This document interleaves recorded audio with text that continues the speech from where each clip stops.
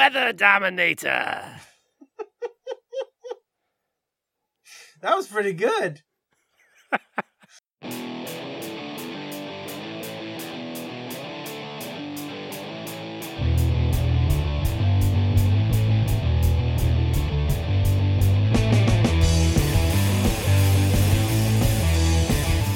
Hello and welcome to The Trials, the System Play Test Actual Play podcast from the RPG Academy. I am Michael, and I have brought along with me tonight, as I always do, my favorite co-host and yours, the Caleb G. Caleb, how you doing tonight, sir? I am warm and comfy in my bed. How are you? I am doing fine and dandy, sir. You are not the only guest I have brought along this evening. Matthew, say hello. Tonight, I am using a microphone. Hello, all. And we have classic Scott back with us once again. Scott, how are you tonight, sir? I'm warm and comfy in Caleb's bed. Shove over, you're on my half. I said no crackers. Wait, you said no crackers or no cracker? Because there's a difference there. We're talking about saltines. I am okay. warm and welcome to people of all race, color, and creed. As long as they're Excellent. in your bed and warm and comfy. Right. Always. And some salty. of those people might bring matzahs, which are also okay. No, I said no crackers. It is an unleavened bread. You shut the fuck Gentile. up. No crackers. Oh, this is going to be great. So we are back together tonight to discuss the trial one-shot we had of Wushu. Now, I'll be open at the top of the show here. There has been an extended period of time between us playing that game and us doing this recap due to some scheduling issues. So we are probably going to mess up more than usual the discussions on how things worked or what actually the fuck happened. But we're still going to come together and we're going to try to talk about that game in some sort of articulate way about what we thought of it, what we liked, what we didn't. As always, we're going to try to separate the game itself from the experience that we had, because I personally thought that was a fabulous game. I had so much fun. Andrew did an amazing job, but we're here to talk about the system and how it runs, not necessarily that particular experience, if that makes any sense. So as we always do, we'll start on the left and move to the right. Caleb, what are some big picture thoughts you had about that Wushu game? I had a blast playing that game. I know we're trying to divorce the experience from the game itself, but it needs to be said that that was one of the most entertaining games we've played in a very long time. I liked the fact that it was kind of a very simple version of a Fate style of gaming, where you simply defined your character with sentence fragments and phrases and went from there. So I liked the freedom that it gave us as we approached the game. And I liked the fact that the rules supported our zany, wacky antics, and they did not get in the way. And I like the fact that Andrew let us go absolutely apeshit bonkers. I'm not sure he had a choice in the matter. Well, but that's yeah, true. We'll give him the benefit of the doubt. He could not have stopped us once we finished character generation. That was off the rails so badly. It was, as Scott would say, on as though it were Donkey Kong. That's right. That's right. All right, Matthew. So what about you? What are some big picture thoughts you had about the Wushu game? I thought it was a really fun game.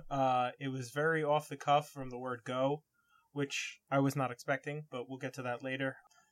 It was, like you said, you said that you were scared that we weren't going to have like rules and stuff that remembered, but as I remember it, there were no rules. It was, we made up some sentences, and as long as we could describe things in long enough run-on sentences, we got multiple dice to roll. That's basically how I remember that game. And it was super fun. I don't think that's far from the truth, actually. No, it's not. Oh, I forgot that part of the rule, actually. Now it's all flooding back to me. All right, Scott, how about you? What did you think? That was your first game back in quite a while, so you've had some space and some time to separate yourself from the other trials. This was their first game back after a couple-month hiatus, a sabbatical, as it were. What did you think of Wushu? You know, I will say I would disagree with your assertion that you made right at the beginning of the show here, where you said that because it's been a lot of time, it may be an issue.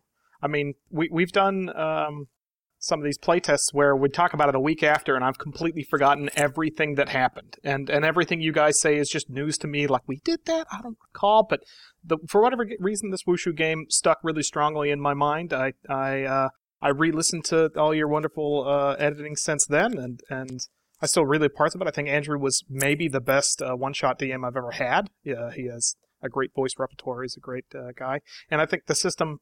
I think maybe coincidentally, maybe on purpose, we chose this off the rails, really obscure or obtuse sort of setting and character build out that really allowed this system to shine. I mean, I think there were a lot of challenges and events that would not have made sense in a lot of systems, a lot of more heavy combat oriented systems. It's fascinating that in Wushu you have a challenge, and you need to resolve it by getting so many successes, but the challenge can evolve because anything you say will happen. And this is one of those things I think Andrew encouraged us to do through the game, which we did not take as much advantage of as we could have. But if you say that we wiped out the Harlem Globetrotters, then that happens. And then, but the challenge is not resolved, and so they would come back to life, and Andrew would then narrate the next step of that challenge, right? And that's a fascinating idea and an angle for the system to me, and I think the setting and campaign that we put together really worked well with it. I will kind of echo what everyone said, and as I stated at the beginning, I had a ton of fun. If that wasn't one of my favorite game, it was certainly one of, I should say. If it wasn't my favorite game, it was one of my favorite games we've played in maybe ever. I mean, it was so much fun. I think Andrew did an amazing job. I love the voice acting. It's, I have my Jamaican accent, and then there's someone who can actually do accents, and it's just like, oh no, okay, that's what that's supposed to sound like. Okay, I'm with you now. Okay, I get it. But as much as I enjoy playing silly characters, that's kind of my repertoire, my forte.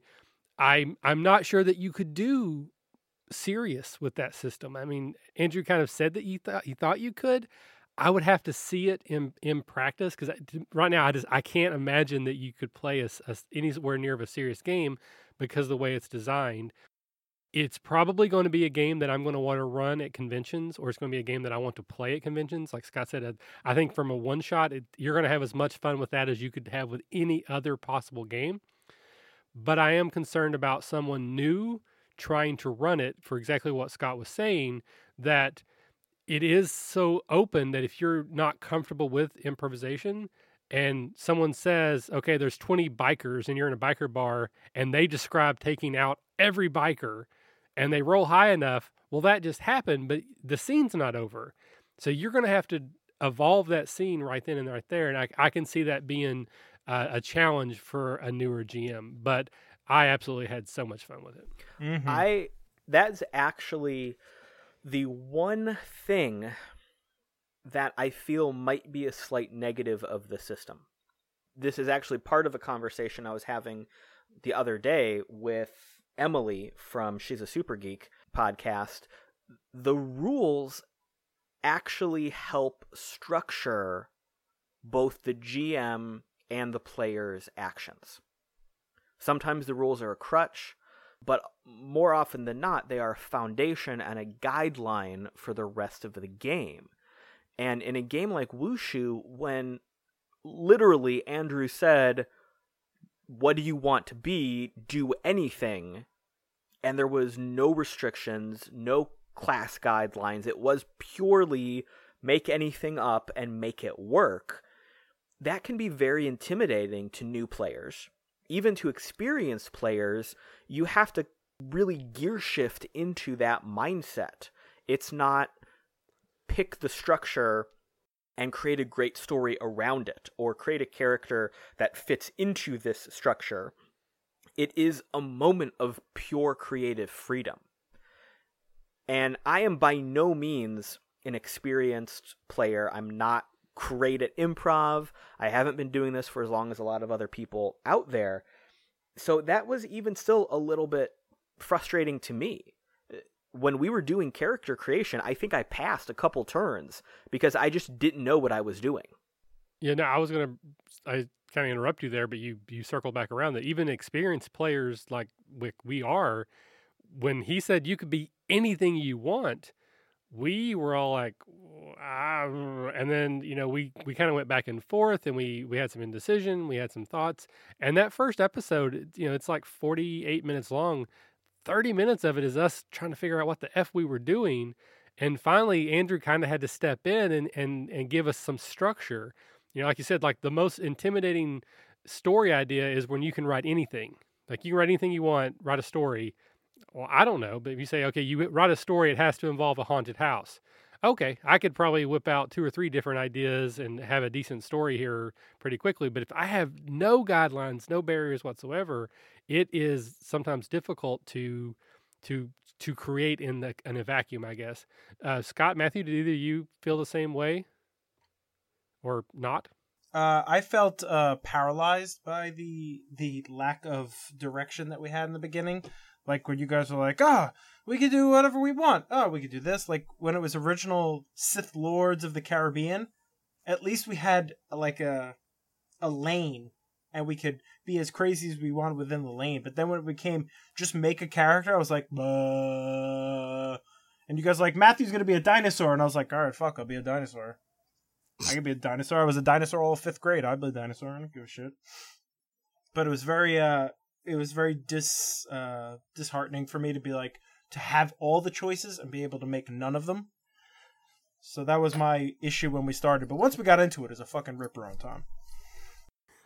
What about you, Scott? Did you have any issue with that complete openness at character creation? Which, to be fair, may not be the game. I haven't read Wushu. That was just what Andrew said. We're going to play a game. You can be anything you want. It's entirely possible that the Wushu game itself says, you are Kung Fu action heroes in, Neo Tokyo. I don't know that, so it's possible that was Andrew, not the game. The default setting is a isn't it a feudal Japan or China setting where you play either samurai or kung fu heroes a la old movies and go and right wrongs and things?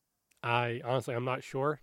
Yeah, that's my impression is that that's the default setting. And so with your 6 dice that you're supposed to pull out of this box you have in the middle of the room, you say, all right, well, I draw my katana, and then I slash the first samurai in half, and then I advance 2 paces toward the next samurai, and I feint left and then cut off his right arm, and then and then I jump on top of the trees and run across the leaves, and then I fall down onto this 3rd guy and cut him in 2. And so there's my 7 dice, and I roll, and it's my impression, and I could be wrong too, but it's my impression that is sort of the default setting and default character archetype. So if you've been watching a lot of kung fu movies, you have this sort of staple of ideas in hand. That being said, you guys have an excellent point that it's the antithesis of, like, say, 5th edition in many ways, where it doesn't give you this incredible art for each class with a really well-defined archetype that is in 7,000 movies that everyone has seen and books that everybody's read. It's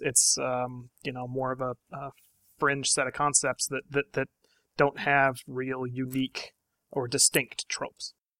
So I know we've kind of touched on the mechanics a little bit, but just in case someone is listening to this that did not hear the actual episodes, first of all, go listen to them, because they might be some of the best things we've ever produced here at the RPG Academy. I think they're amazing. But essentially, each scene has a challenge rating, and that is what you need to overcome with successes on your die rolls. But that's for the scene. So the scene could have 1 ogre, it could have 12 samurai, it could have a kraken, it could have, again, 20 bikers in a bar, whatever the situation may be. It could have an irate waitress. It could have an irate waitress who spits in all your drinks and wears ghostly flare, because you can do anything in the system. So when you roll your dice, you're not necessarily rolling to overcome the particular obstacle. You're rolling to overcome the scene that you're in. And when you roll your dice, you have yin and yang dice, and basically offense, defense is the way to think about it. And you can divide them up however you want. And I think you're supposed to declare that beforehand. We went back and forth a couple times, I believe. But essentially, defense die keeps you from being injured by the scene. Offense die reduces the number of successes needed to get past the scene. You roll, and let's say I get 2 defense, and the scene rolls against me and gets 2 attacks. I don't take any damage. If it's higher than mine, I take the difference.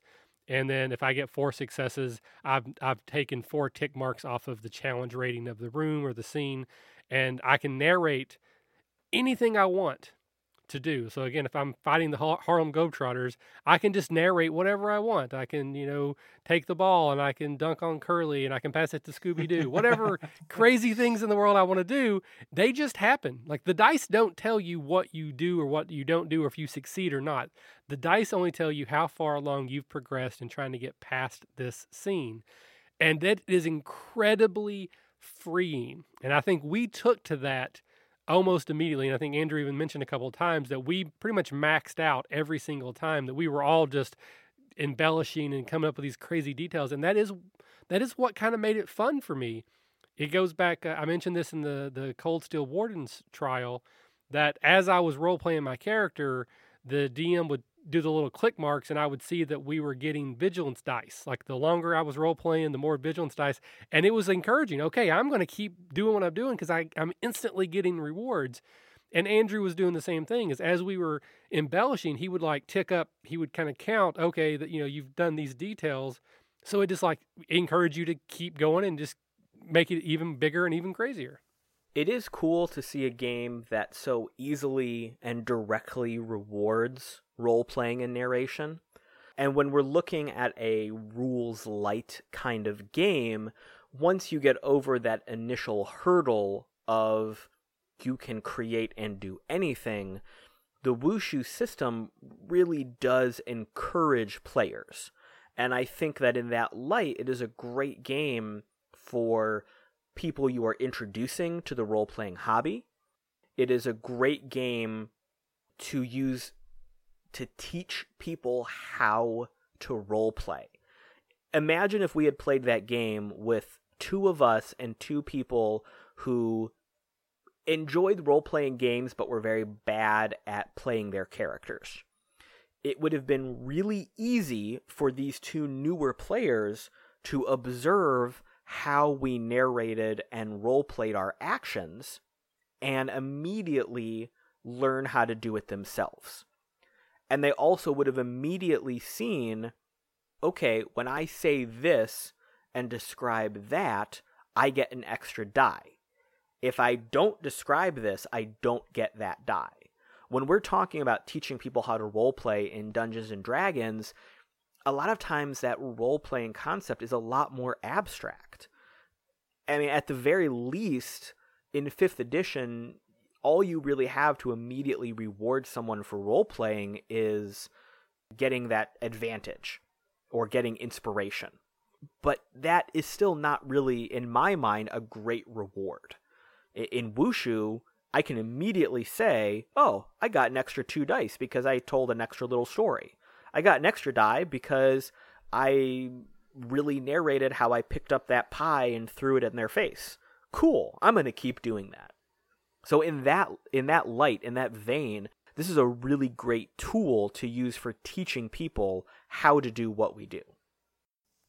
I think that's an excellent point, Caleb. I think you really hit the nail on the head. That if you had a group of people, and for some reason my mind really goes to kids. I've never taught kids, my own or others, how to role play. Never had the opportunity, but from what I've heard, you have a lot of these moments where, as the DM, you say, no, that can't happen. You can't just kill the pirate boss. You have to have damage. No, you can't do this or that. And how liberating it must be to start those kind of kids with a system that the basic assessment is yes.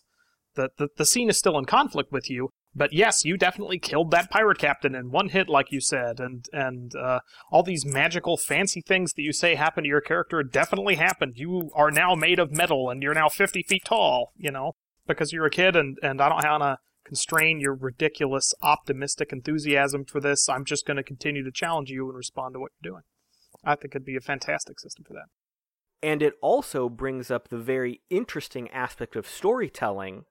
You met your objective. You did what you said you set out to do, but the conflict continues. Storytelling is really instinctually A, B, C, and I'm done. The interesting dynamic of storytelling comes from, all right, you're done, but something else is happening. And this system, with what you said, Scott, makes that a perfectly easy to comprehend fact. Yes, you killed the Pirate King in one hit. Great. There's still a ship full of pirates. What do you do? Yes, you rescued the princess and found the treasure. You're still in the castle and there's a dragon. What do you do? And that's something that I think not just kids, but grown-up experienced storytellers and role players, that is a wonderful thing to learn how to do, because we can bring that into our other games. When we're thinking a campaign or a one-shot, we really are thinking quite in a linear fashion. Even if we're talking about a sandbox or an open-world game, we're thinking about the end point, accomplishing the tasks and finishing the mission. Imagine a D&D game where we have that skill and that knowledge to say, all right, great, you killed the king, let's keep going. Let's finish that narration. Let's stretch out the dungeon a little bit, not just to get XP, not just to grind a level, not just to get treasure, but to really delve into the story. So I think Wushu does a great job, if we really analyze it, of teaching a much wider view of a story and the facts and events therein. Well, and I think Wushu, to your point, it is very much a story game with a mechanic kind of added on to keep it from being totally freeform improv, but it's a very cool mechanic. I really like what it does. We've talked on our show before, and I've heard it on a billion other podcasts, talking about the difference between role playing and role playing. Whether you embody your character, or do you just say, I'm going to roll the dice? The difference between saying, okay, I'm going to dive into the bushes so that I'm not seen by the guards, or do you say, I want to hide? In both cases, in the typical D&D game and in most role-playing games, the dice is still going to determine whether or not you succeeded. So you have that weird dichotomy where you say, I'm going to dive in the bushes so that the guards don't see me, but the guard might see you when they roll the dice or when you roll the die. Either way, it still could happen. You certainly could have a DM who's a little bit more freeform, like me, who will say, okay, that's cool. Yeah, you're fine. But by the rules, there's always a chance for success or failure. And I think that's where sometimes you can have people who are new and they don't quite get that, because they're like, well, I want to tell you this cool thing I'm doing. But then you say, well, we may not be able to do that. I think Scott was touching on that a lot with like the kids aspect, but even adults playing D&D, trying to get people to be more narrative. Tell me what you're doing. Don't use terms. Don't say spot check. Don't say, can I roll a die? Just tell me what your character does, and then I will tell you when to roll the die. Wushu, that's just the game. And I love how that just puts that freedom into the players to, like you said, I'm going to tell you what happens. I'm still going to roll some dice. If I roll well, that's good for us, but that's not the deciding factor in what happens. I'm the deciding factor because I told you what happened. I just think it was kind of freeing to play a game like that. Even as someone who likes to role play like that anyway, I was just like, wow.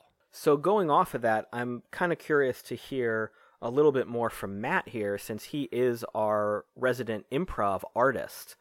What is your opinion on this type of storytelling style? How the system encourages that? I mean, did you even really bring in anything or from your theatrical background for this kind of thing?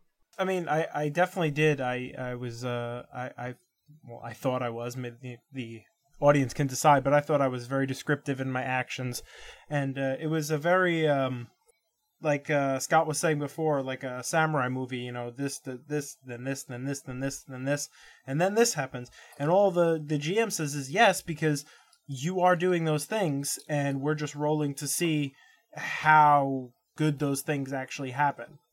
And it's very much, the premise of improv to say yes and to just keep the scene going. And it's basically what you're doing. You're telling a story with a loose controller over the top. I wouldn't even call him a controller. He's a guide. He's like a spirit guide. So can we compare this experience to the one we had with Dungeon World, which on the surface we think is also a very free-form, loosely structured system where your default experience should be saying yes, and yet I feel that as I recall from us discussing that the experience we had, at least with Dungeon World, was that there was a surprising amount of no, versus in Wushu it was all yes all the time. Again, though, to be fair, we need to try to separate the GM from the game. I'm not sure at what part the game was saying no, and what part Jessa was saying no. And again, I'm sure as a DM, I've done the same thing before where my players have said something cool and I'm not in the moment enough to catch on to it. I'm like, well, no, you got to roll the dice for that. So I'm not blaming her at all, but I'm saying I don't know, is Dungeon World just as freeform as Wushu, or was our example not the same? You know, if that comparison may not be a good one, then what about comparing it with our Fate Accelerated Edition game? And how often in Fae, in our experience, the rules were, I don't want to say oppressive, I don't want to say they got in our way, but they were like a thing that we had to kind of remember, and we kind of were clumsying around, versus how often the rules were a thing that we were clumsying around in Wushu. And I mean, from my recollection, I think in Wushu we had a much easier time working with the rules and moving through the game, despite the new system. Yeah. I kind of, this is a bit of a tangent, but I am in love with the idea of fate and Fae. Like when I read the books, it was like an awakening. Like my mind was open to all these new possibilities and how role-playing games can be. But I've yet to play a game of Fate that has lived up to what I felt it could be when I read the book. And Porter, don't listen to this. No, I mean, and that was amazing. It was a great game. But even like you said, we still had to work within the confines of the rules.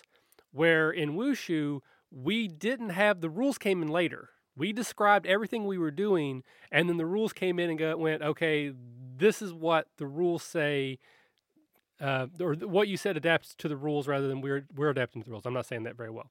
You're shaking your head. I know you know what I'm thinking, but I'm not saying it. But yes, so even with Fae, you are constricted by the rules. Like I'm having this image of the Matrix, and it started when they went to Matthew, because I imagine Morpheus. So when Morpheus is telling Neo, he goes, adaptation, improvisation, but that is not your problem, because you're our improv guy.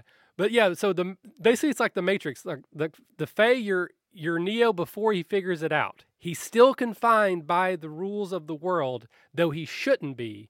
Wushu is Neo after he's realized, oh, the rules are not really there. They don't apply to me. It took a long time to get there, but that's what I was going for. I was going to say we are the rules for Wushu. That's good. If you say your character, like, and at the end of the episode, I fly for no reason, that happens. That just happens. It just happens.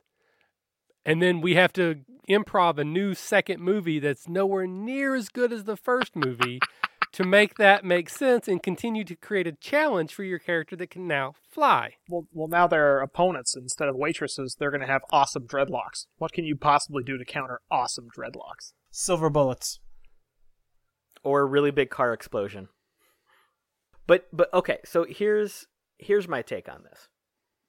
When you're looking at a system like Fae or Fate, the system encourages you to be very descriptive and think creatively, but it still asks that you frame your creativity within the structure of the rules. So if we look at Fae, where you have your approaches and you're flashy or clever or forceful, it's very easy to just describe your action without any attention paid to the rules. And then after you complete your sentence, the GM looks at you and says, okay, I think you're describing that flashily. I think you're describing a forceful action. Do you agree? And then moving forward from that point. So you're essentially taking your narration and your creativity, and then once it exists, fitting it into one of these existing buckets. And that can be very limiting, because if I've described 3 or 4 sentences about how awesomely I'm doing something, and then the GM says, well, I think it's the thing that only gives you a +2, that can kind of be a little bit damaging to my choices. It's also limiting if you're not good at role-playing, because you can say, well, I just want to do it flashily. Well, how do you do it? I do it flashily. Okay, can you describe that? It's flashy. It's fancy. I show off. Okay, fine. Let's go. It's a flashy roll. it's a crutch at that point if you're not as good at role-playing. And I'm not downplaying the system at all. I'm just trying to point out the comparison here. With Wushu, it is truly just describe whatever you want, and then how well you described structures how far your description impacts the story. I think I was trying to go for the movie reference, but you actually said that. You said what I was trying to say much better, which again, that's your job here. So good job for you doing what you're supposed to do. That even though Faye should allow me to do that, should allow me to do it freeform, I've never been able to do it. So it is my failing, not the game and not the DM, because I do that. Even in our Faye game, I would say I'm going to do that forcefully and cleverly, rather than describing my actions in a way that narrate me doing it forcefully or cleverly. So that's exactly what I was trying to say, is that in Wushu, I just describe my actions narratively with no concern for the rules, because I didn't need to have any concern for the rules. That even in Fae or Fate, as I'm describing it, I'm still in my head thinking, okay, I want to use my flashy version because that's my best +4, so I have to describe it in a flashy way. And even if I end up narrating it, I'm still pre-deciding that it will be a flashy narration rather than a different narration.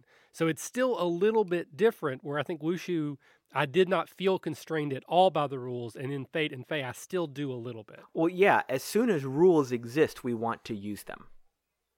From as young an age as kids are able to learn that games have rules, you are taught to follow the rules. When you first learned Candyland, when you first learned Operation, you read the rules and you did what they said. Now, of course, kids are going to make up whatever they want to make up, but we are taught instinctually that you read the rules and you follow them. So now when we're playing role-playing games, we are still doing that. We read the rules and we use them. When we see the rules in Fate, and we know that a skill is a +3 and this other skill is a +4, we want to use the rules. We want to follow the rules. We think, how can I use these rules properly, and then roleplay after the fact. Even if you're an outstanding role player and you're role-playing first and then applying the rules after, you're still seeing those rules and incorporating them into your choices. With Wushu, there's nothing written down. There is no structure to follow. There's no crutch to fall back on. It is just literally Andrew, GM, saying, you're in a diner with a bunch of pirates. What are you doing? Oh, you did all of that? You get to roll 4 dice. Oh, Matthew is doing all of this. He's rolling 7 dice. He did better. Dinosaurs. And I did want to go back because, again, I got off on my Matrix tangent. When you're talking about Matthew playing the game, your whole "this guy's racist" bit might be the funniest thing I've ever heard you say.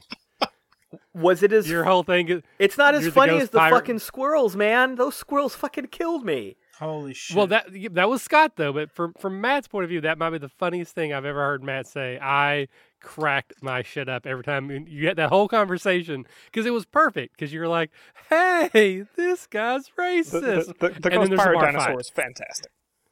Fantastic. Yes, that classic. Okay, so let's just address the fact. We came up with 4 of the most fucking insane characters we've ever come up with. We've been playing together for a couple years. We know each other pretty well. We know how to be goofy. We know how to be serious. This game just let us cut absolutely loose and go bananas. And it was awesome. It was a good time. It was a great game. So this, it's probably fairly short episode at this point, but it's such a rules-like game, other than just continuing to talk about the game that hopefully everyone else has just now listened to.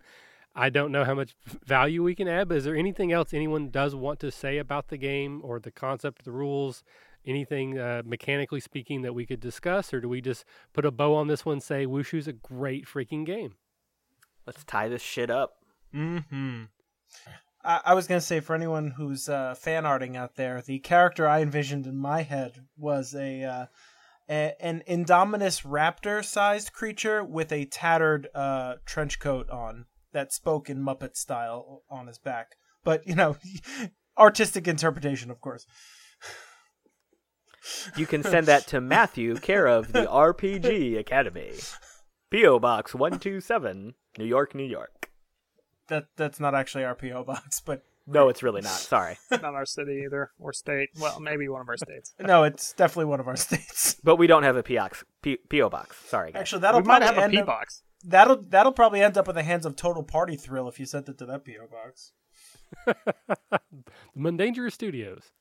The only last comment I would have is that I think this is my new default go-to system for everything that is not D&D 5e.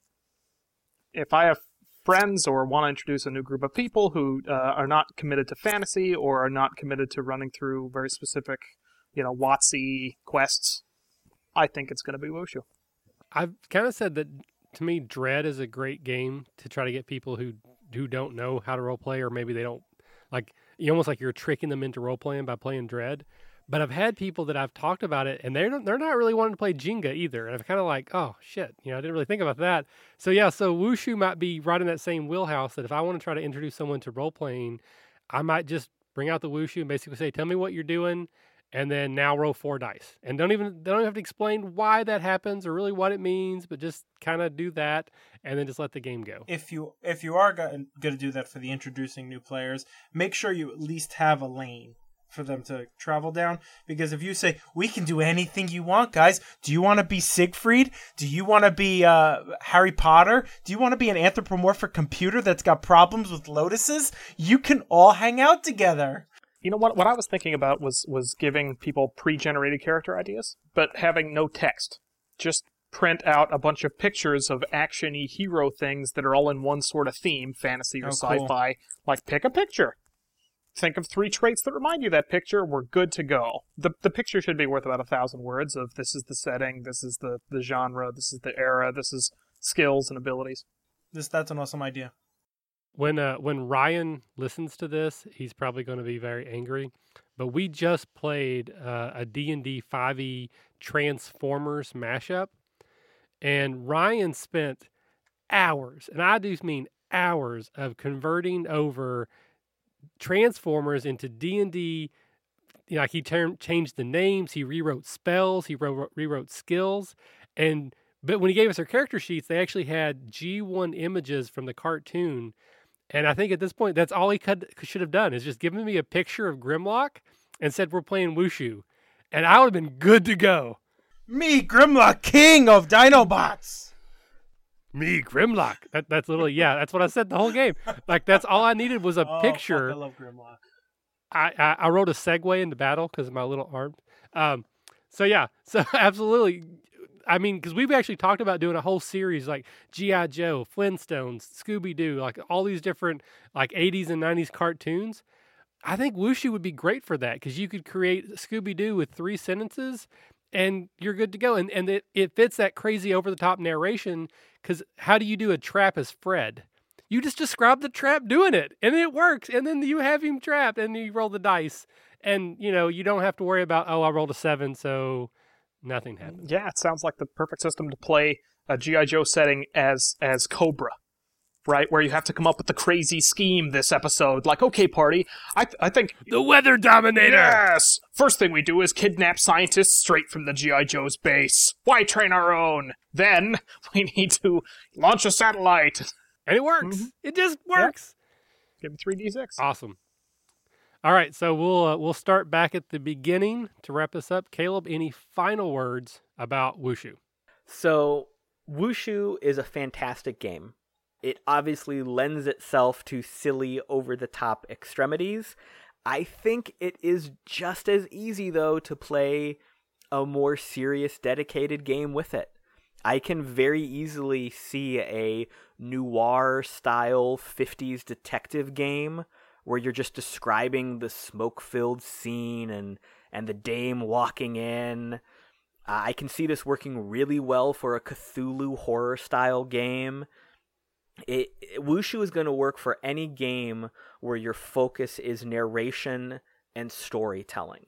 I also think it is a great introductory game to new role players. I think after you have taught them how to roleplay with dread, this is the next step of roleplaying because it's going to teach them dice, and then you're going to get them into D&D from that point. I think it is also a wonderful tool to use to help role players learn how to roleplay and effectively tell larger, more interesting stories. Excellent. All right, Matthew, any final words from you? I really enjoyed the game. I thought it was a lot of fun. And the only thing I would say is that if you give them something to go off of, you're going to have a much more focused game. Because with nothing to go off of, it's just chaos. But it's hysterical chaos. Hopefully our audience agrees. All right, and you, Scott, any final words? Great system, 2 thumbs up. So we just recently found out that Scott is actually going to be able to come to a catacon. Matt is also going to be able to come to a catacon. And Scott has not yet given me any events that he is going to run. So I'm just going to go ahead and nominate you right now. Scott, you're running a G.I. Joe Wushu game at a catacon. All right. That'll happen. And you know what? We are featuring James D'Amato from the One Shot podcast. We all know that he can do one hell of a sick Cobra Commander voice. He can do a sick Cobra Commander. He can do a sick everything voice. But yeah, so let's just put that on the schedule. Let's try to work it out. Maybe we'll just it'll be us. We'll grab like one random doofus and say, hey, you're sitting down with me. You're Destro. I'm Taymot, and you're Zamaz, and Matthew can be Baroness. Go. Oh, Destro. Matthew, you are my Baroness. I love you. Awesome. Well, clearly I like the game as well. Once again, thank you so very much, Andrew. You were a phenomenal GM for us. Thank you for putting up with us. Loved the voices. I loved the freedom that you came to the game. You are open invite. Any other game you want to run for us, just we'll figure it out. I thought you did a great job. Thank you for running. Guys, Matthew, Scott, Caleb, thank you for joining me tonight. And as always, I will see you next time. Bye.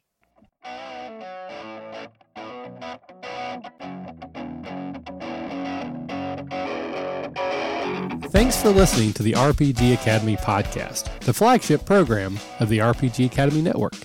If you enjoy what we do here, then please check out therpgacademy.com and visit our site partners for additional entertainment and gaming advice.